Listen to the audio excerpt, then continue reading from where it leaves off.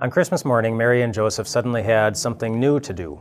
They had a new item, a new task show up on their to-do list, and it was raise God. And don't mess it up for anyone. I don't know how that compares to your to-do list this time of year, but I know you have one. It's the most common question this time of year. What are you doing for Christmas? What do you plan to do for Christmas?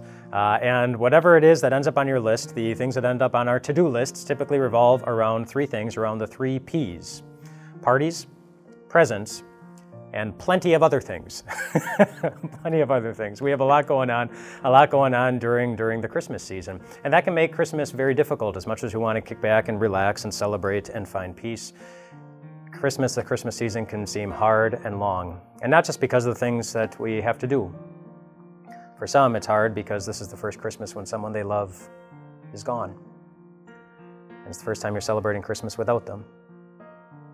Sometimes Christmas can be hard of the things that we wish were gone, like the stress and the anxiety and the loneliness that sometimes comes. Even when you can feel lonely when you're standing right in the middle of a Christmas party, standing right next to someone that you love. You can feel lonely even then. And then there are the things that aren't gone that we wish were gone, like the things that we're too good at, like getting really overwhelmed or feeling really stressed with our list of things to do. And then one more thing is added to it, and being so busy that we sometimes can't remember the last time we took a moment to step back and ask the people in our own home, well, how are you doing today? Or what's the biggest burden on your heart? Or your biggest wound? Have you ever wondered how you would feel if, in addition to everything else you have going on in your world, with all the different things on your to-dos, that if God were to come to you and give you one more thing on your to-do, and that one thing would be putting the Savior of the world inside your womb? Mary and Joseph didn't have to wonder. They knew. That was their reality, and because they live in the same dark world we do, because it was just as easy for them to get overwhelmed and anxious being far from home, far away from family and friends, because of how easy it is to feel uncomfortable when you're going through so much change and in a new place, because they had so many of the same things on their minds that we deal with from day to day. I wonder if Mary cried herself to sleep that night. And I wonder if Joseph was glad when she did, because then he could cry too. And no one would notice. And no one would see it. But then, of course, the unexpected guests come in, the shepherds come in, and then everyone knew why the angels didn't tell the shepherds to marvel at anything that Mary and Joseph were doing. They told them to marvel at what was laying in the manger. It was God.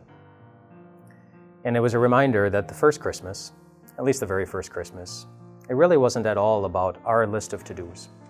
It wasn't about anything that you or I or Mary and Joseph were supposed to do or do better. The first Christmas, at least when Christmas first started, was all about something that God did. It was entirely something that God did. And what did God do?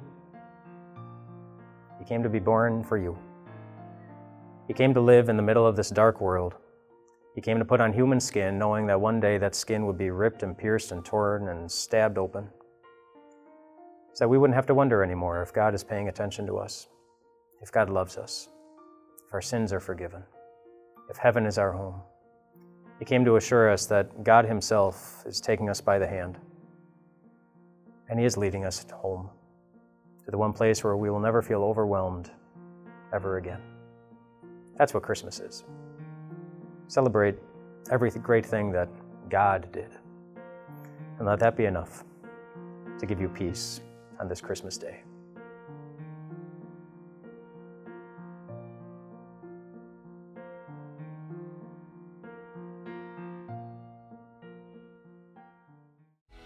Hey everyone, Pastor Mike here from Time of Grace. Thank you so much for investing your limited time to grow in your faith with us. But could I ask you for one more favor? I'm sure you're itching to check out social media or go on to the next part of your day, but you could do a huge help for the kingdom of God if you would rate and review this podcast. Just taking a few seconds of your time will help other people to find Time of Grace, which matters so much to us because we want people to hear about grace, to hear about Jesus, to hear about eternal life. So thanks for taking a little more time. We pray that God blesses you with a great day, and we'll see you soon.